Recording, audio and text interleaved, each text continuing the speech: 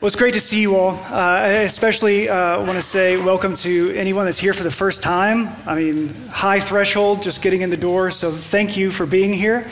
We're finishing up. This is our last week in a sermon series that's gone on for 17 Sundays now in the letter to the Ephesians, Paul's letter to the Ephesian church. And so we are in chapter 6, beginning with verse 10. We're going to be all over the letter to the Ephesians this morning, and so if you want to go ahead and get an actual Bible out or on, whichever, we're going to be all over the place. It's also in your worship guide. Paul's been writing this letter to this church. He's gone through a lot of different topics. He's said a lot of different things. And now he gets to this section, beginning with verse 10, and he begins with the word finally. And so let's turn our attention to God's word, and let us listen very carefully, for this is God's word to us. Finally, be strong in the Lord and in the strength of his might. Put on the whole armor of God, that you may be able to stand against the schemes of the devil. We do not wrestle against flesh and blood, but against the rulers, against the authorities, against the cosmic powers over this present darkness, against the spiritual forces of evil in the heavenly places. Therefore, take up the whole armor of God, that you may be able to withstand in the evil day, and having done all, to stand firm. Stand, therefore, having fastened the belt of truth, having put on the breastplate of righteousness, and as shoes for your feet, having put on the readiness given by the gospel of peace. In all circumstances, take up the shield of faith, with which you can extinguish all the flaming darts of the evil one, and take the helmet of salvation and the sword of the Spirit, which is the word of God, praying at all times in the Spirit, with all prayer and supplication. To that end, keep alert with all perseverance, making supplication for all the saints, and also for me, that my words may be given to me in opening my mouth, boldly to proclaim the mystery of the gospel, for which I am an ambassador in chains, that I may declare it boldly as I ought to speak, so that you also may know how I am and what I am doing. Tychicus, the beloved brother and faithful minister in the Lord, will tell you everything. I've sent him to you for this very purpose, that you may know how we are, and that he may encourage your hearts. Peace be to the brothers and sisters, and love with faith. From God the Father and the Lord Jesus Christ, grace be with you all who love our Lord Jesus Christ with love incorruptible. This is the word of the Lord. Let's pray. God, you know us better than we know ourselves, and yet you love us. You love us whether we believe that's even possible or not. You love us. And we know that. The reason we know that is not because our lives are easy or because we have everything that we want. We know your love for us because we look at the cross of Jesus. So help us, Spirit, to do that in this time together. May we look and see Jesus. So speak, Lord. Your servants are listening. We pray these things in the name of the Father and the Son and the Holy Spirit. Amen. The letter to the Ephesian church can be understood as instruction, a lesson on the topic of adoption, specifically spiritual adoption. At the start of this letter, Paul begins by praying that the Holy Spirit would bring the hearers, those first hearers in Ephesus and us today, that the Lord would bring divine wisdom, spiritual revelation concerning God the Father and the greatness and graciousness that we find in Christ the Son. And then Paul walks the listener, chapter by chapter, step by step, through what this spiritual adoption means for us. He tells us what we were adopted out of, how we were adopted, what we were adopted into, and finally, how we are to live within this new family where God is our Father, and we're called to live in unity and power and love. So to recap that, it's what you were adopted out of, how you were adopted, what you were adopted into, and how we are to live in this new family of God. So as we close this letter in this sermon series, which if you haven't been around for it, they're all online, rccbirmingham.org. You can find all of these sermons packaged together. And I'd encourage you to go back and listen. But as we come to this final section, I want us to trace the thread of adoption from chapter 1 all the way to the close of chapter 6.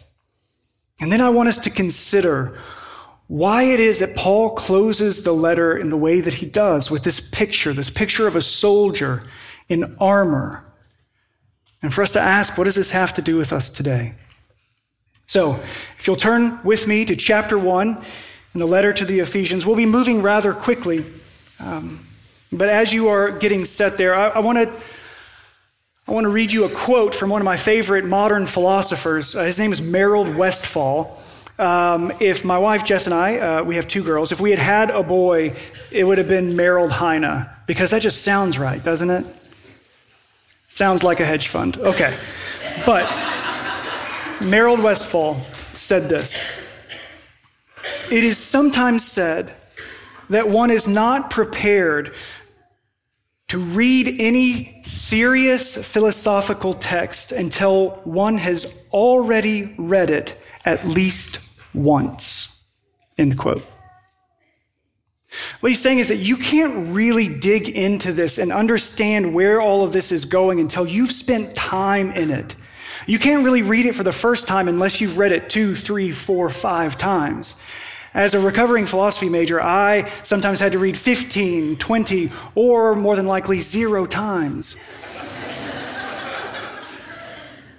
But I think that this principle also applies to how we engage the scriptures. Sometimes it's not until we've made it all the way to the end of the book of the Bible that we can go back prepared to read it as though for the first time. We see this in the Gospels in particular. Each of the gospel writers, in their own kind of unique way and unique voice, they want you to know the ending as you start in those first few chapters. In a sense, we're actually supposed to read the Gospels backwards. As we enter into the birth narrative of Jesus that we see in Luke, we are to know that the cross and the resurrection, those things are coming. This isn't just the story of a little baby. It's a story of a king who conquers the grave. We see this in Paul's letters throughout the New Testament, that he has a direction where he is heading from the very beginning. Oftentimes he's writing to a church, a congregation that has specific needs and questions and concerns. And he doesn't just write back to them with bullet point answers. No, he writes to them in very descriptive, often illustrious language. And so now that we are at the end of this letter, let's go back to the start, prepared to read it and to find and follow this thread of adoption throughout the letter. So chapter 1, verse 4. "In love, he predestined us for adoption to himself as sons and daughters through Jesus Christ, according to the purpose of his will, to the praise of his glorious grace, with which he has blessed us in the beloved." That means Jesus. "In him," Jesus, "we have redemption through his blood and forgiveness of our trespasses, according to the riches of his grace."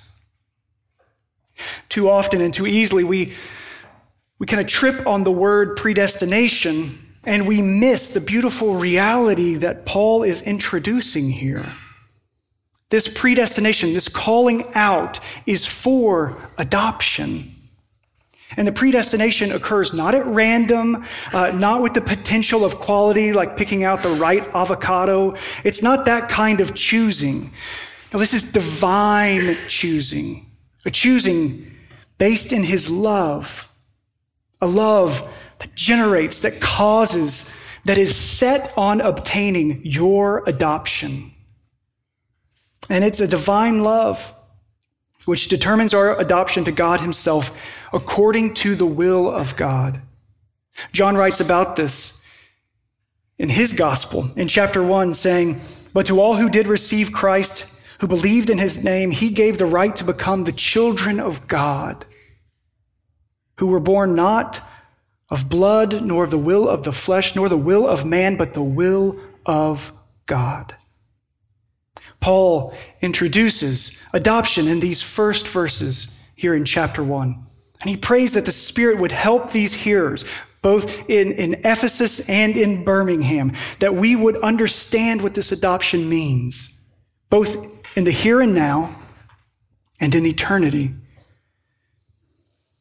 Chapter 1, Paul starts off by telling us that we were predestined by God for adoption by God, by the love and will of God. Chapter 2, I said we'd move quick. Chapter 2, Paul will tell us what we were adopted out of.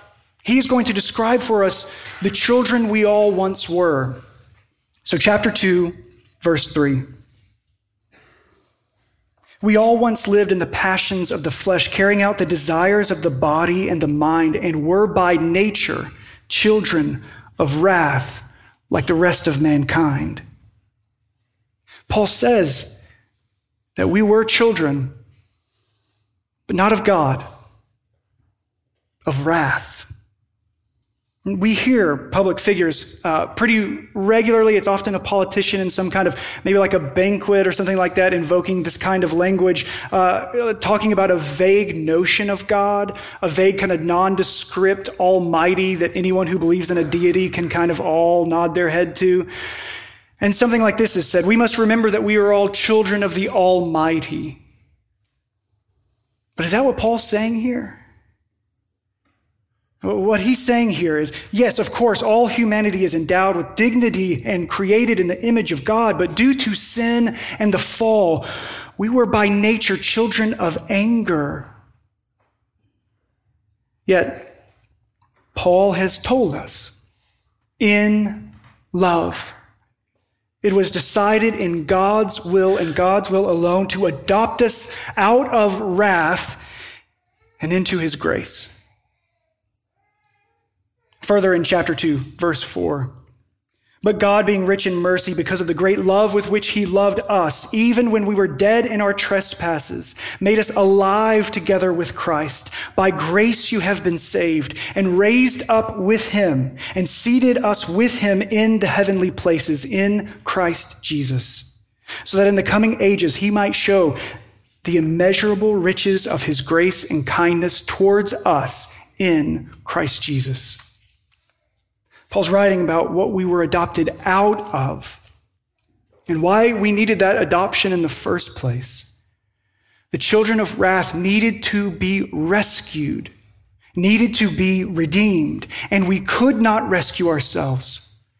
We could not adopt ourselves out of this judgment. There had to be someone to adopt us. Paul goes on, from the wrath that we were adopted out of and how we were adopted. And then he says it's by grace, grace through the person Jesus. That is how we were adopted. And I know that there are, and I want to just speak to a few of you in the room. I know that there are some of you that are in the process of adopting right now. And I praise God for your calling and for your faithfulness. The struggle of that process, form after form after form, stacks of paperwork, background checks, payment after payment after payment. And I know from listening to you that work, that hard work, pales in comparison to the mental and emotional and spiritual costs that you are paying right now. Because the cost of every adoption is great. And Jesus is the cost of our adoption. He's the righteous for the unrighteous. He's the guiltless for the guilty. He takes the wrath and secures for us our adoption as sons and daughters of the Father. Paul's told us why we needed this adoption, what we were adopted out of. And then he turns his attention to what we are adopted into. Chapter 3, verse 14. For this reason, I bow my knees before the Father, from whom every family in heaven and on earth is named, and according to the riches of his glory, he may grant you to be strengthened with the power through his Spirit in your inner being, so that Christ may dwell in your hearts through faith, that you, being rooted and grounded in love, may have strength to comprehend with all the saints what is the breadth and length and height and depth, and to know the love of Christ that surpasses knowledge, that you may be filled with all the fullness of God. We're adopted into a new family, a family with God as the Father, a family that God is establishing through the life, death, and resurrection of Jesus, a family that is bound together, held together by the Holy Spirit, called into this perfect unity. Brothers and sisters from every race, every tribe, every tongue are called out to lay down any cultural hostility and to live in the divinely given love for one another. Think about this. This family of God is so unusual, so different that it requires supernatural strengthening to exist.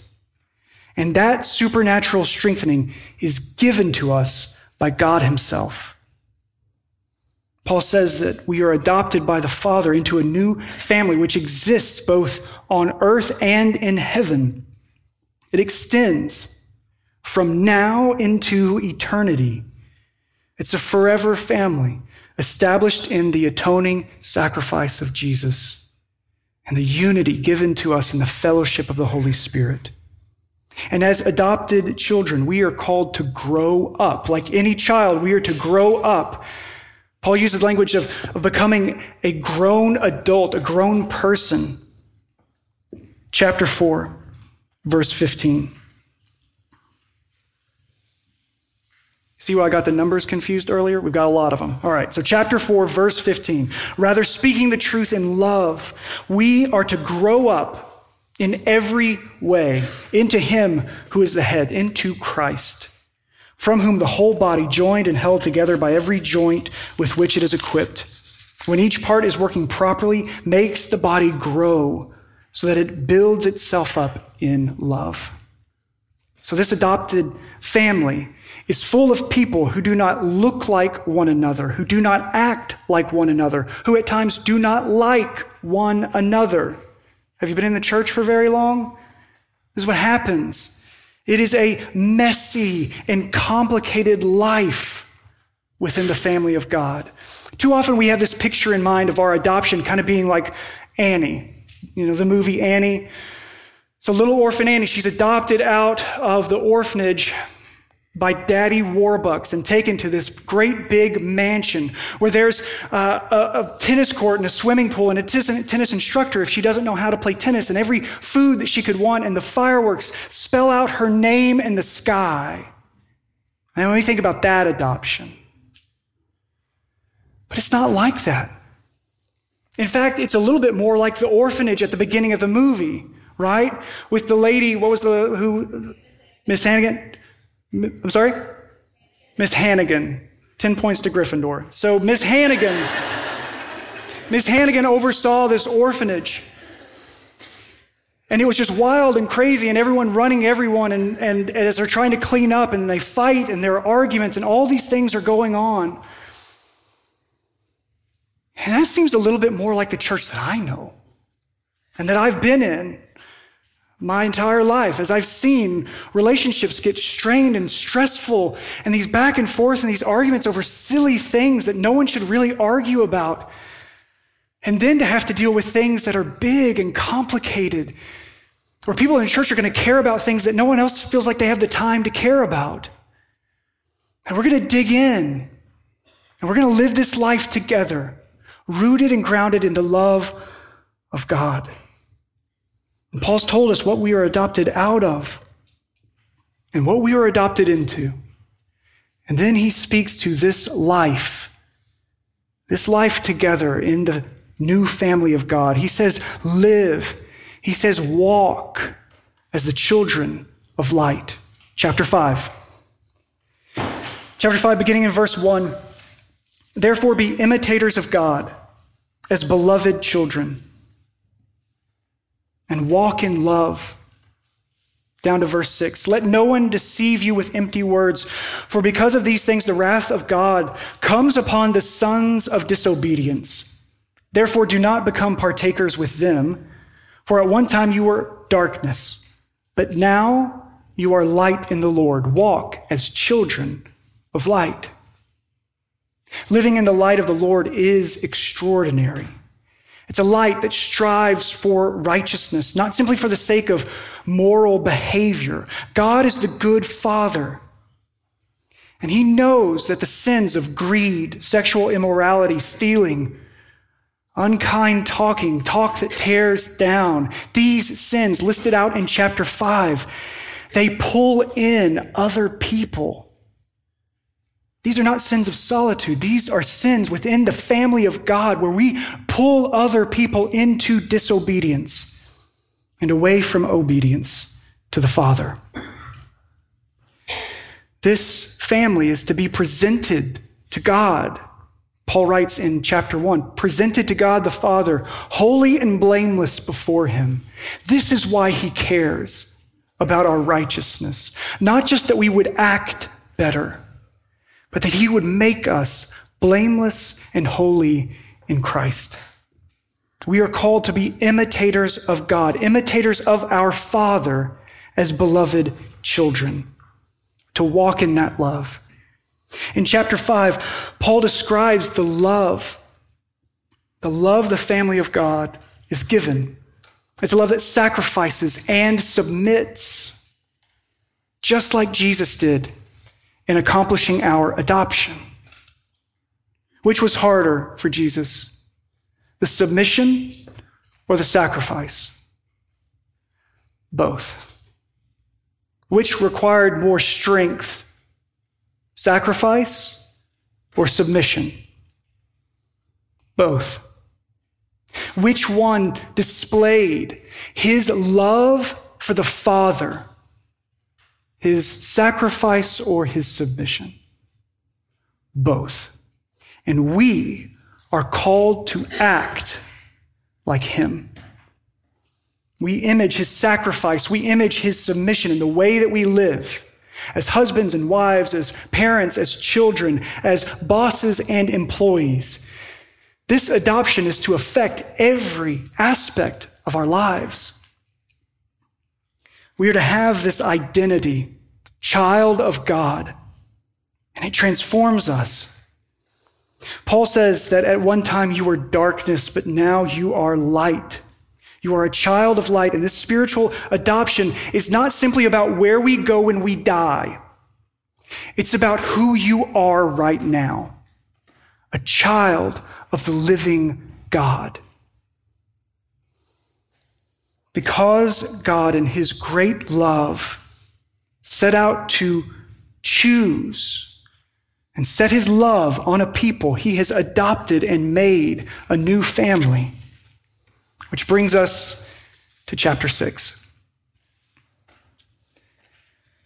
Paul calls his brothers and sisters to be strong. And the call is not to be strong out of our own might, our own grit. Rather, he calls the children of God to live in the strength of their Father. And we need his strength if we are going to withstand the attacks and the schemes of the enemy. So chapter 6, verse 10. Finally, be strong in the Lord and in the strength of his might. Put on the whole armor of God, that you may be able to stand against the schemes of the devil. For we do not wrestle against flesh and blood, but against the rulers, against the authorities, against the cosmic powers over this present darkness, against the spiritual forces of evil in the heavenly places. Just as our new family in Jesus is a spiritual family, the forces against the church are not merely flesh and blood. They're spiritual. And I know that this can be challenging. It can be difficult for some of us to talk about this in an increasingly secularized culture. We live in a culture that readily dismisses the notion, the very idea of the transcendent.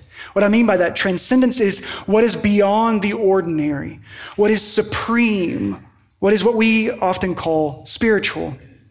I mean, think about this, the contrarian, the opposite view of Christianity for much of the previous century was just kind of free-range, vague spirituality. Picture the Beatles meeting with Hindu gurus, okay? Spirituality was celebrated. It was fashionable. Religion was bad. There was a mistrust with organized religion, but spirituality, that could be cool. And statements like, I'm spiritual but not religious, it was rebellious, but it was still rooted in a belief, a fundamental belief in the transcendent, in the spiritual realm. That there's something beyond the ordinary, something supreme. And it should be very startling to us that things have shifted so far so quickly. Spirituality, the belief in the unseen, the active forces in our world, it's viewed as bizarre or uneducated, naive. And we should be honest, those of us in the church, that there have been times in church history where there have been people who distorted the Bible's teaching on what is spiritual and the supernatural. But that does not mean, these errors do not mean that the spiritual realm isn't real and significant. I would argue that many of us, maybe even most of us here today, underemphasize and under-recognize the spiritual aspects of our daily lives. There's a serious danger. There are many dangers when we neglect the spiritual. And I want to note just one. If we ignore the spiritual realities and the idea that there is a present darkness of evil, then we will seek solutions to our problems, the problems that we experience both personally and in our culture. If we think that there is not a spiritual aspect, then we will only look for flesh and blood answers. We will begin to believe that all we need are just the right laws or the right politicians, the right people with power, and then everything will just get better. If we just get the right technology, the right research, the right education, then we can right every wrong. But the headlines that we see today, they display this danger for us. Over the last few months, there's been a movement, mostly of women speaking out against abuse and assault that they have experienced. And are these things only issues of a misguided, uneducated culture? Or is it more profound than that? Is this not rooted in evil? And we see it too, when the value of a life, particularly the unborn, is met with indifference. Is that not rooted in evil? Or when the value of a life, in particular the life of a person of color, is met with hatred, is that not an evidence of evil in our culture? And just 2 weeks ago, in my hometown where I grew up in Western Kentucky, there was a school shooting. It's the second one that we've had to endure as a community. The first one was when I was a freshman.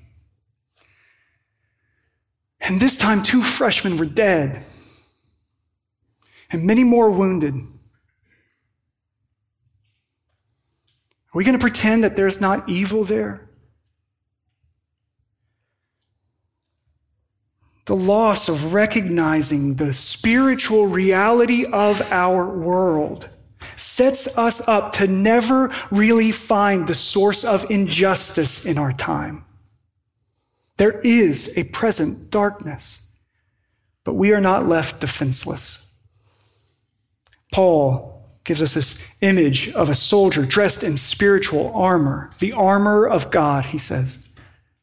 Verse 13, therefore take up the whole armor of God, that you may be able to withstand in the evil day, and having done all, to stand firm.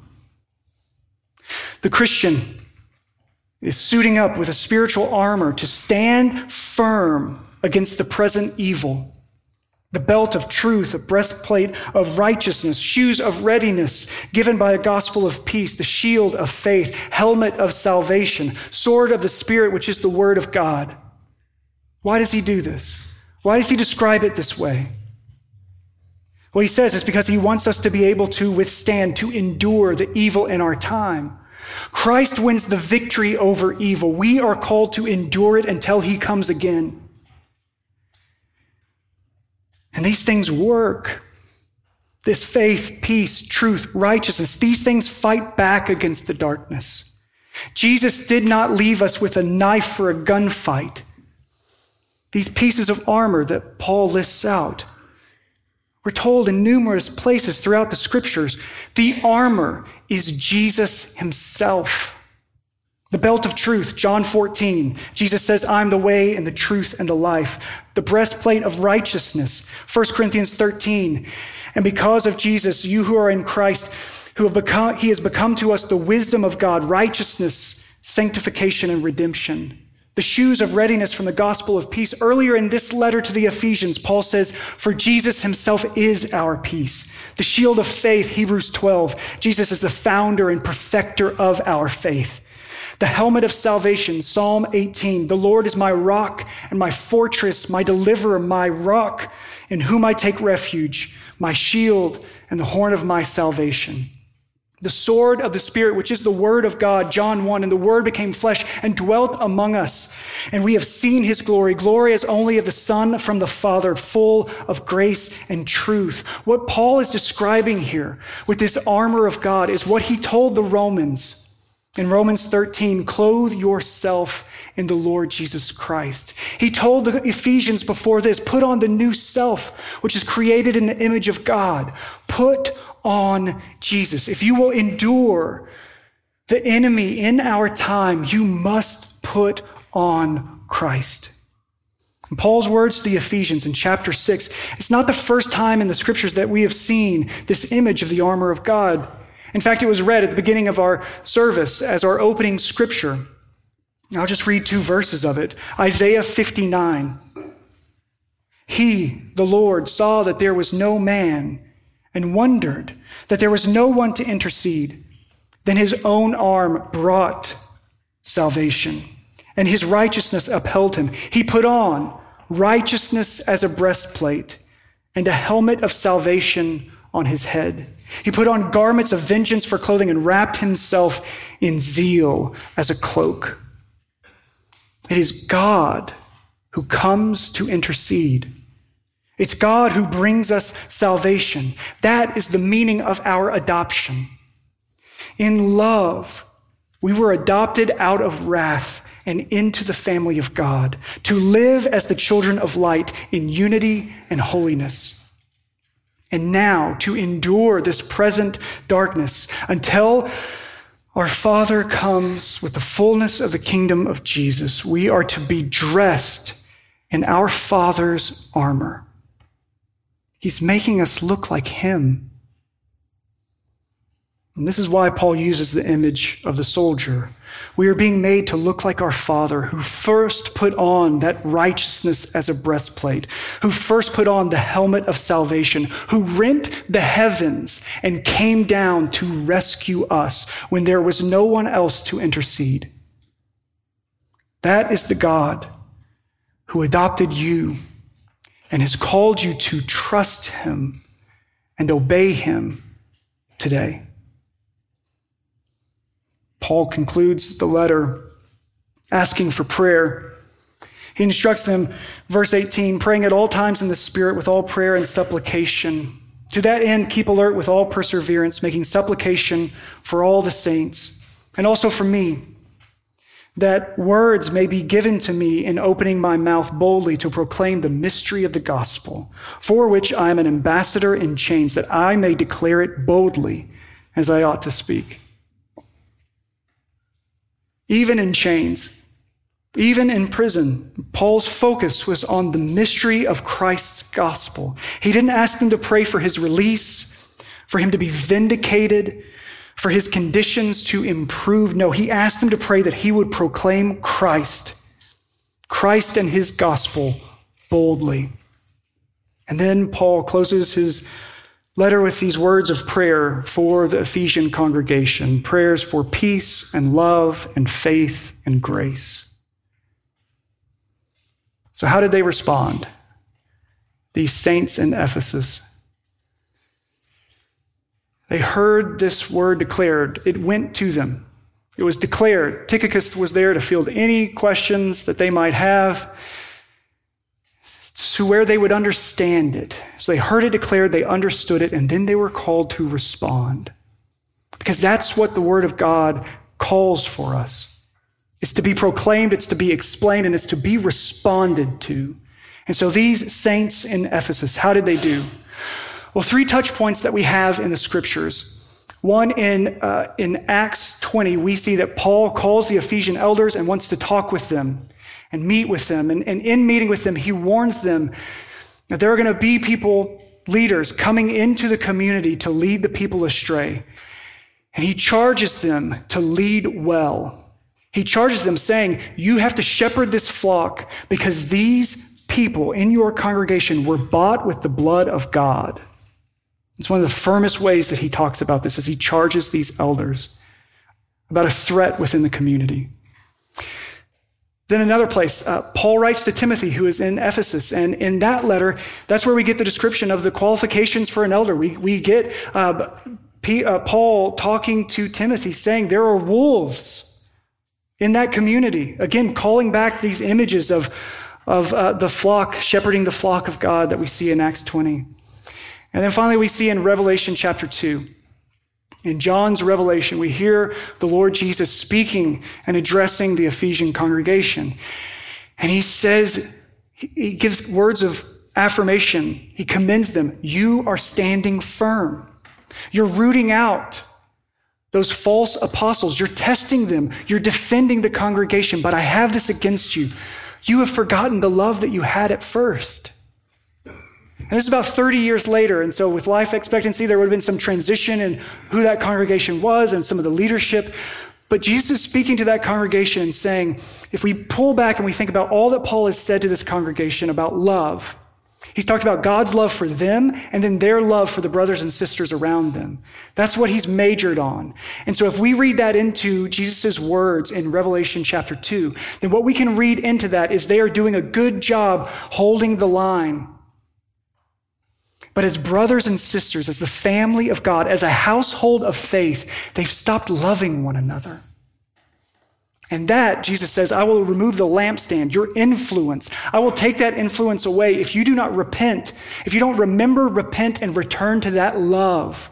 I'm going to take that influence away because a church that's great with doctrine and defending and holding the line, that's good. But a church that does not love one another should have no influence because that church should not be imitated. So he calls them to remember that love and repent of their sin and return to that love for one another. That's our best glimpse as to what happened afterwards. But we should remember, so this letter to the Ephesians church, the church in Ephesus, this letter circulated a lot. It went around and around to lots of different cities and communities. And most of the copies of this that we have that are still in existence, the papyrus, these papers of this letter, most of the copies don't say to the saints in Ephesus. It leaves out Ephesus. And that's not to cast suspicion on whether this was written to the Ephesian church. It's actually because it got circulated so much because it was applicable to every household of faith. That God, through his sovereign will, meant for this letter to go out from Ephesus and go around to the surrounding communities and to address the things that we have spent the last 17 Sundays talking about. And so this letter was meant just as much for the saints in Birmingham as it was for the saints in Ephesus. So the question then comes to us: what will we do? How will we respond to the Word of God? Declared, explained. Now we must respond. And as we think about our own adoption, as we think about who God has called us to be in Christ, we should take inventory of our own selves.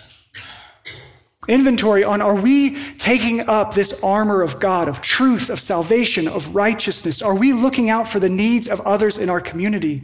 Thinking back to chapters 2 and 3, are we looking to put to death the hostility that Christ has killed amongst the brothers and sisters in the body of Christ? Are we looking to that submission and that sacrifice that we might declare the greatness of Jesus, who submitted and sacrificed for your adoption? We take inventory of these things in our own lives and within our own community. Are we living strong in the strength of his might? Are we wearing our Father's clothing, dressed up like him, enduring until he comes for us in the fullness of the kingdom of Jesus? How will we respond? Let us pray that we would respond with faith, with repentance, to live into the grace he has for us as brothers and sisters in Christ. So let's go to him in prayer.